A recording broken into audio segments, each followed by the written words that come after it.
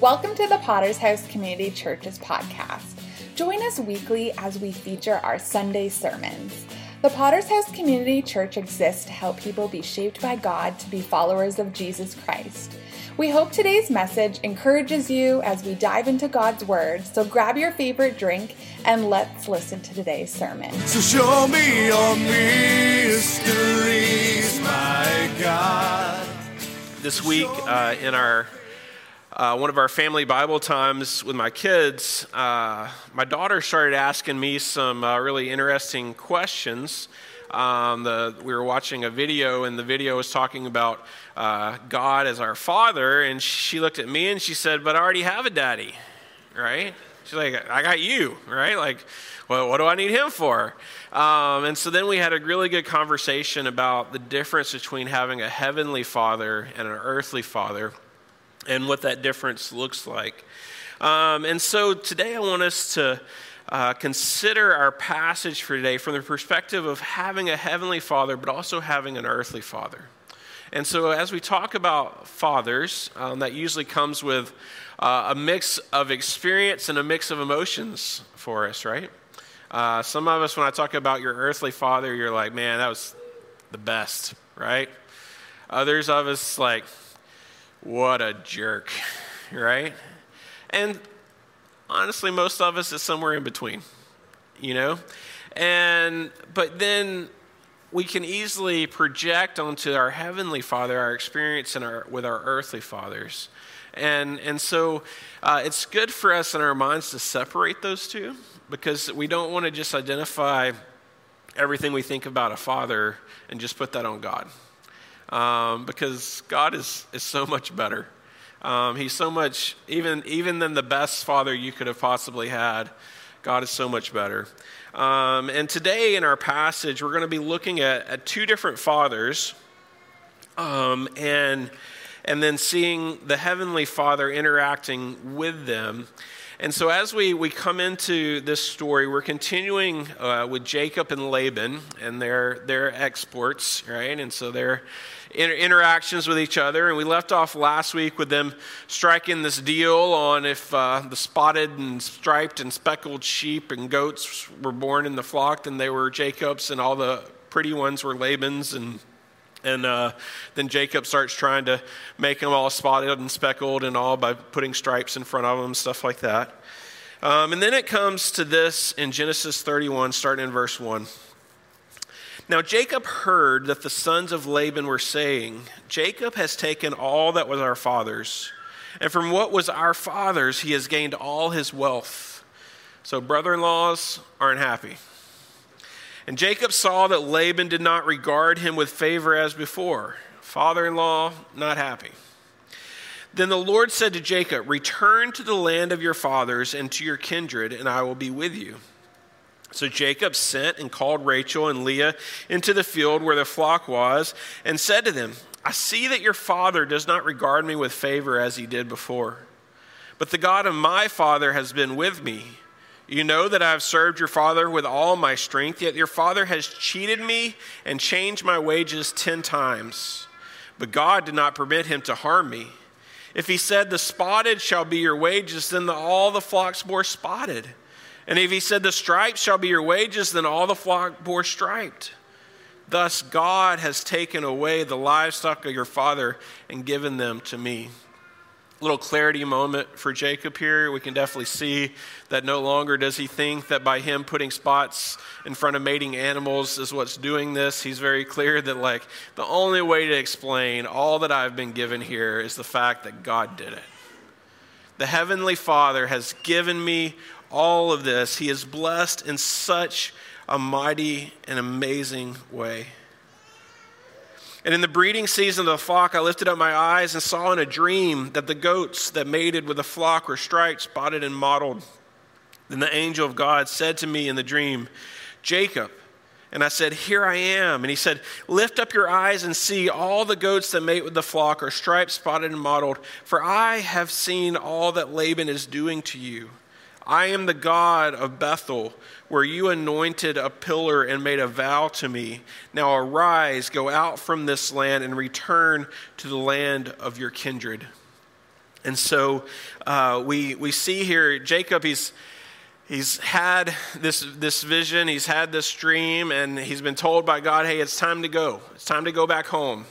You've come, I've blessed you incredibly, you've got all of this wealth now, you have this huge family now, you have all of this going for you now that I have given you, but now it's time to go back home. And so he calls out Rachel and Leah to him. He's like, hey, kind of feel like this is what we're supposed to do, right? But he's here in this point. We see a very key kind of marker for Jacob, where Jacob is at the point of he's saying, hey, all that I have, I really realize now all comes from God. No amount of my scheming, no amount of my trying to get what's mine has really amounted to anything, but what I do recognize now is God has blessed me in an incredible way. He has given me all of this. And so I want to challenge us as earthly fathers that let's give our Heavenly Father credit for all the blessings of our lives. Let's give him the credit.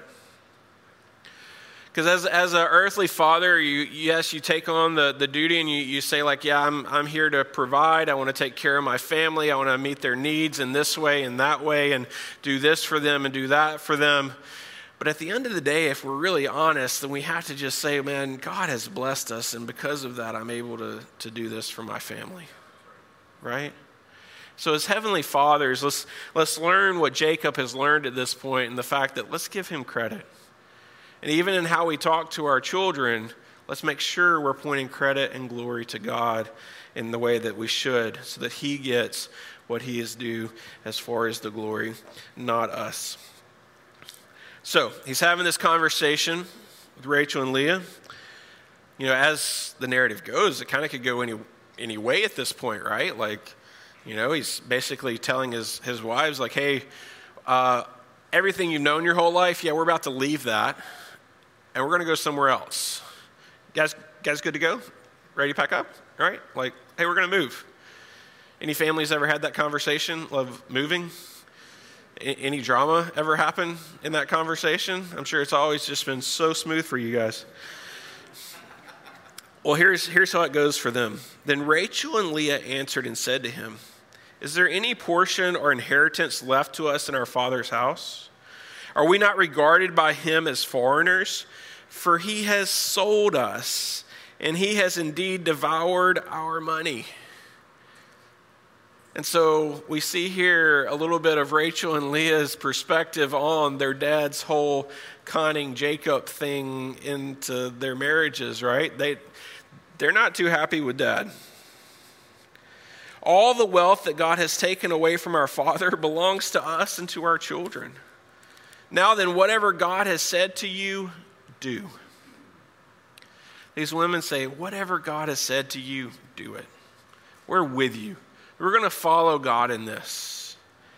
And it's kind of interesting because that's their kind of immediate response. But then we have a little weird thing that happens coming up here with Rachel. So Jacob arose, set his sons and his wives on camels. He drove away all his livestock, all his property that he had gained, the livestock in his possession that he had acquired in Padan Aram, to go to the land of Canaan to his father Isaac.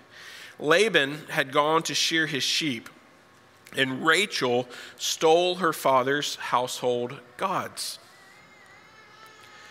And Jacob tricked Laban the Aramean by not telling him that he intended to flee.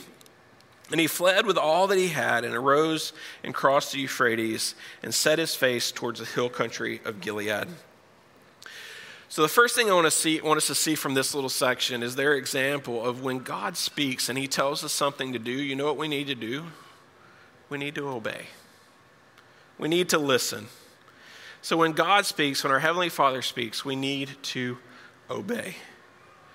I want to ask you, how many of us earthly fathers value obedience in our households, right? Like, you know, that's one of those things where in our household, obedience is a pretty big deal. I remember one time, especially when our son was really young at this point, and we had this young person that was like studying like early childhood development or something, and they were hanging around our family, and then they would hear us talk about in discipline using the word disobedience. And they're like, that's really strange, that you would use that term. And we're like, well, that's what it is, right? And we want him to learn that this is not okay. Because what we instill in him as parents are relating to obedience and disobedience, as he learns that from us and how he relates to us, I think that's also going to be how he relates to God as well. And so, yes, from our early age, we want our kids to learn that disobedience is not okay. It's not a good thing. Your parents love you. We care about you. We want what's best for you. And so when we give you instruction, it is for your own good. And I think if me as a lowly earthly father has that intent in my instruction for my kids, then I think our Heavenly Father has so much more and so much even better for us. And so while, yes, I expect my children to obey in our household, even more so, I am expected to obey as God the Father speaks and as He directs us. And so I want to challenge you with that today. Like, yes, as a father, you might expect obedience, but are you demonstrating obedience? Are you modeling obedience for your kids? Do they know that, yes, Dad listens to God and he obeys what God says? Because that's what we see here with Jacob and Rachel and Leah. They're like, hey, God's spoken, let's do it. What he's told you to do is what the wives say, right? Well, with that, Rachel then goes on and does something very weird. Rachel says, yes, listen to God, we're going to go. He's told you to go, we're going to go. So at that point in the story, we would think, oh, wow, like Rachel and Leah are really, they're God honorers. They're worshiping God, like they're obeying God. They're with their husband and following God. Like this is a good thing. But then Rachel goes and she steals her father's household gods to take with them. And now we're left kind of in the dark on her motives in this, on why she took them. There's several that are out there. Maybe she is saying, yeah, we'll follow what your God says, Jacob, but also I'm going to bring these gods as backup, right? So like maybe your God doesn't work out, so I've got other gods here, just kind of, we can pull them out of the closet if we need them, right? And we kind of can be like, yeah, that's silly, but how much do we do the same? Where we say, yeah, I'll follow you, God, but also I'm going to make sure I have my backup plan ready just in case this thing doesn't work out, right? Or I'm going to follow you, but I'm also going to bring my baggage with me. I'm not really ready to give up on this or this or this, but if I can add you to it, then that's okay. Like I'll just I'll pull this behind me, and just in case I need it, in case I need my old life, in case I need the stuff of the flesh, I'll just jump back into that, but then I'll come back to you, God, right? So I don't know if that's where Rachel is coming from. She might be coming from simply a place of these things would most likely have inherent value and worth. And in that, she wanted a little security for moving to a new country. So, hey, these things probably can pawn them off for something and make some kind of deal out of them. That could have been her motives. Don't know. Whatever her motives are, what's clear is Jacob doesn't know about it, and it's going to become an issue that's going to happen moving forward in the story. But one thing that we should see at this point is I think there's definitely a lack of trust in this situation at some point. Whether it was trust for Laban, whether it was trust for Jacob, whether it was trust for Heavenly Father, somewhere in the equation there's a lack of trust. There's a breakdown there. And I want to encourage us that fatherhood, both earthly and heavenly, should be marked by trust. When trust is not there, bad things happen. They don't trust Laban. None of them trust Laban. And so it's an ugly situation. It's an ugly thing that's about to happen. There's not the most trust even probably in their whole family relationship as we've looked at in past weeks. And I think that's trickling over into probably their relationship with God, where there's a little bit of a lack of trust there. Like, yeah, God spoke, he's told you that. Yeah, we see how he's blessed us and all of this, but we're not really sure. Still have that little bit of hesitancy there. And so we need, both as earthly fathers, we need to strive to earn trust. If we've done things that break trust, we need to own that. Fathers, have your kids ever heard you confess to them when you've messed up? Because they should. Because you know what? You mess up. And so as fathers, we're not above that, right? And that's how we reinstall that trust of like, hey, this happened, and I know it wasn't right. I didn't handle this right. I was having a bad day. I lost my temper. I blew my cool. The words I said weren't best. I'm sorry. Like these are words as a father we should have with our children, no matter their age. That yes, I've messed up here. This is something that I want to make right. I want to reinstall trust. I want to do what I can to regain the trust that I have lost because of my words, because of my actions. We don't see that yet in this story. We don't see Laban in that place for sure yet. Let's go on, verse 22. When it was told Laban on the third day that Jacob had fled, he took his kinsman with him and pursued him for 7 days and followed close after him into the hill country of Gilead. But God came to Laban the Aramean in a dream by night and said to him, "Be careful not to say anything to Jacob, either good or bad."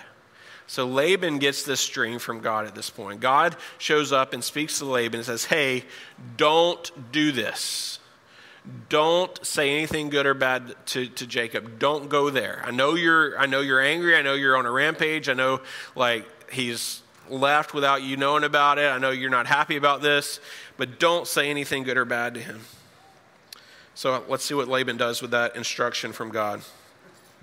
And Laban overtook Jacob, and now Jacob had pitched his tents in the hill country, and Laban with his kinsmen pitched tents in the hill country of Gilead. And Laban said to Jacob, "What have you done that you have tricked me and driven away my daughters like captives of the sword? Why did you flee secretly and trick me and did not tell me so that I might have sent you away with mirth and songs, with tambourine and lyre? And why did you not permit me to kiss my sons and my daughters farewell? Now you have done foolishly." So that's Laban's way of not saying anything good or bad. You foolish. "It is in my power to do you harm, but the God of your father spoke to me last night, saying, be careful not to say anything to Jacob, either good or bad."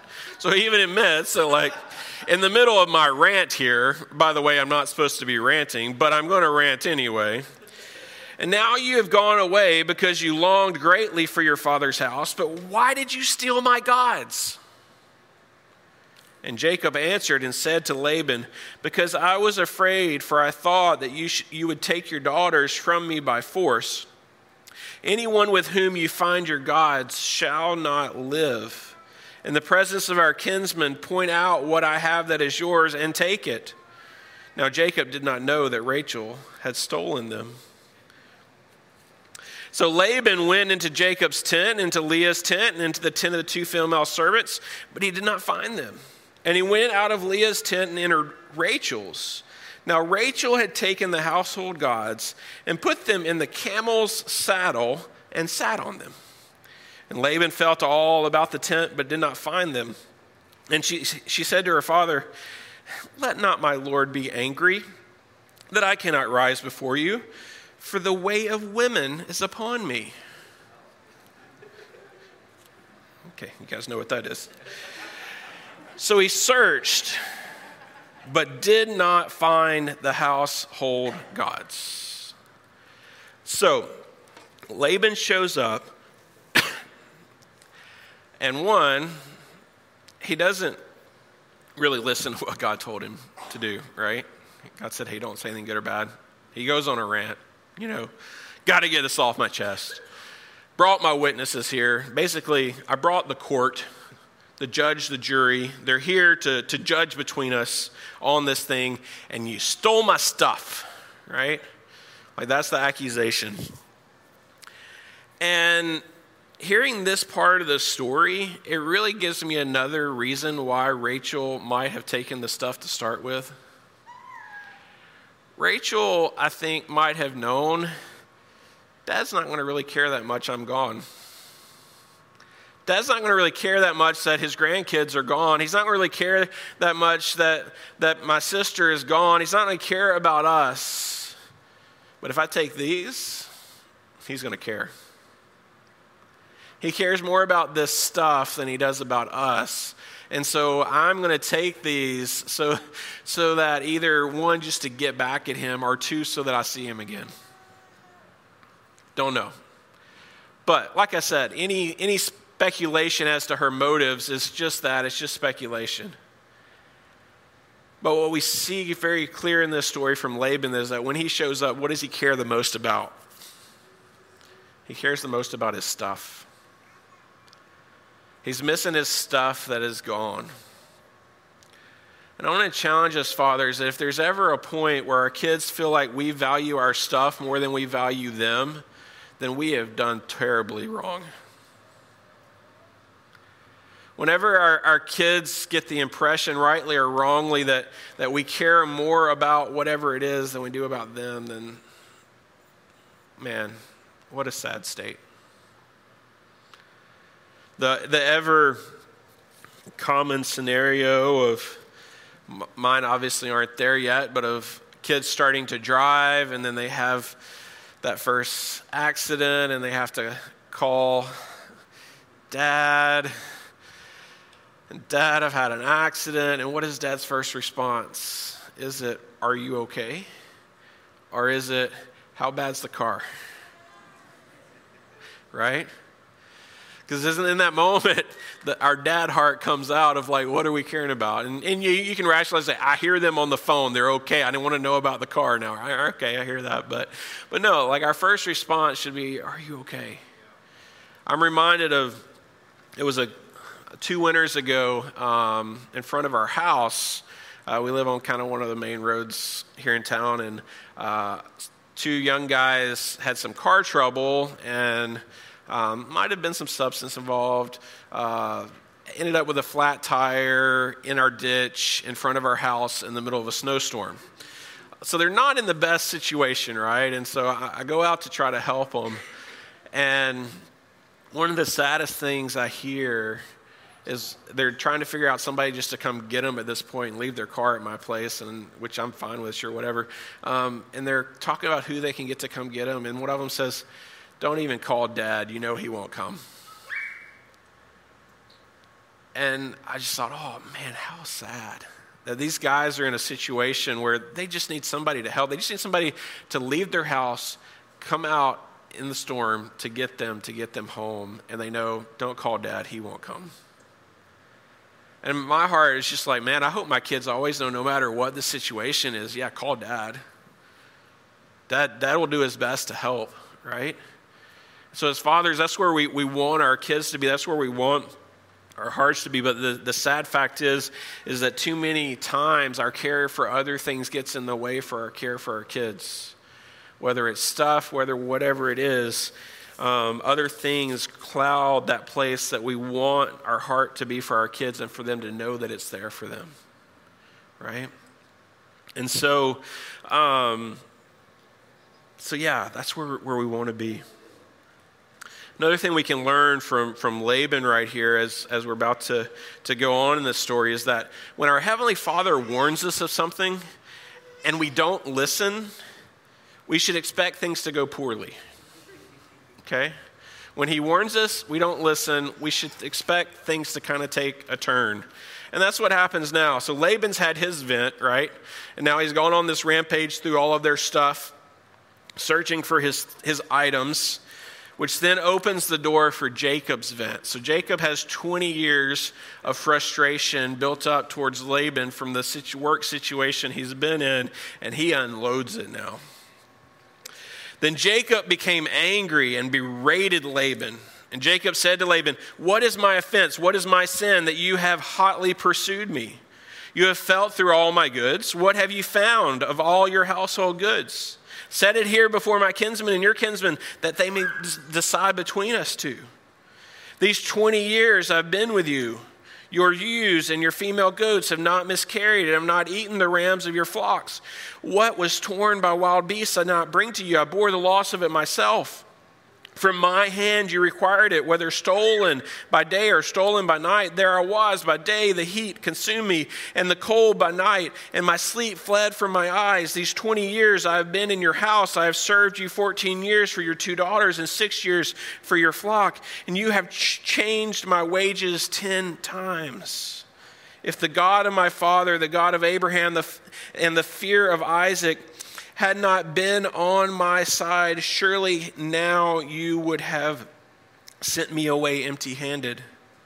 But God saw my affliction and the labor of my hands and rebuked you last night." And so Laban finds himself in a place of saying, uh-oh, I brought the judge and the jury here, but it sounds like he's the one that has a case, not me.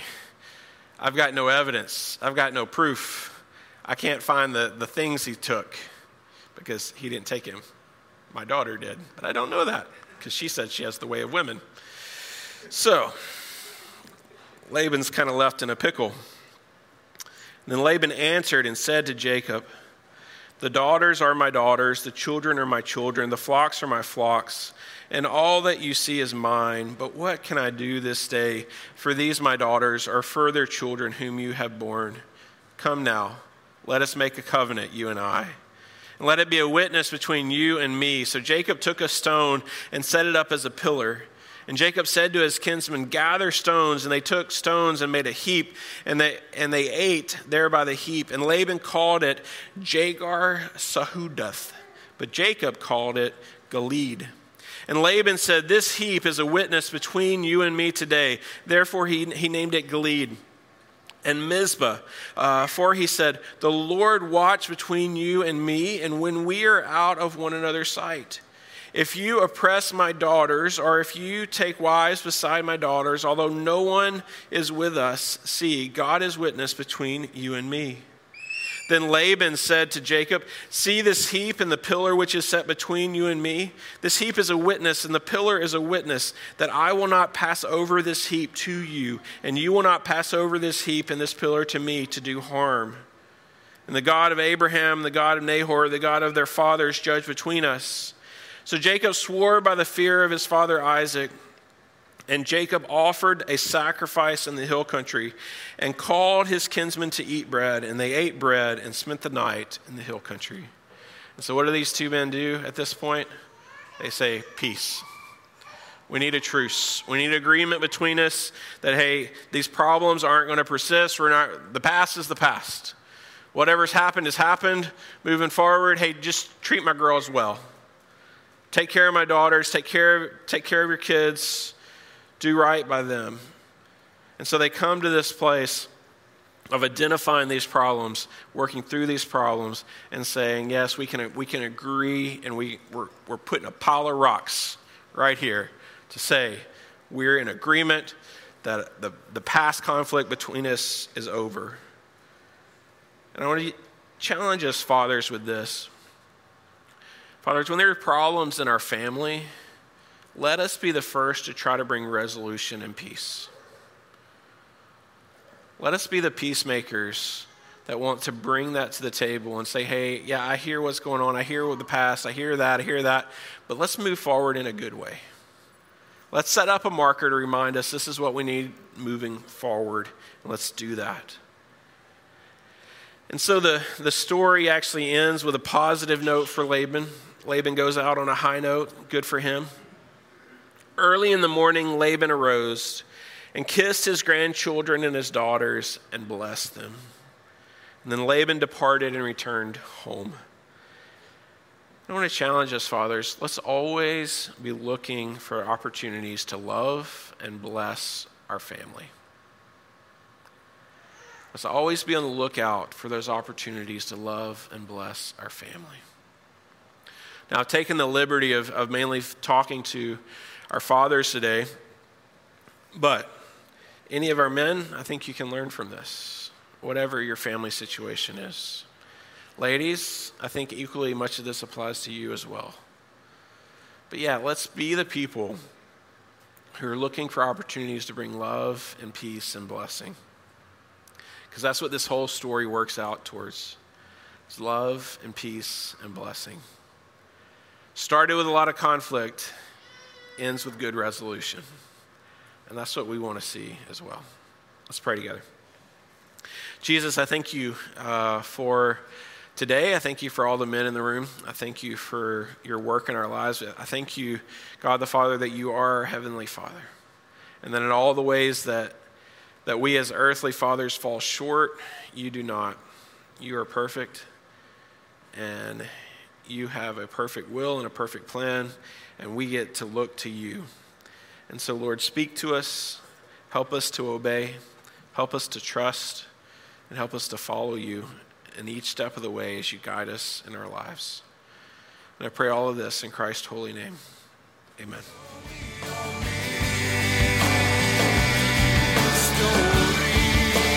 Thanks for tuning in to today's episode. Feel free to subscribe to our podcast, leave us a review, and share with others.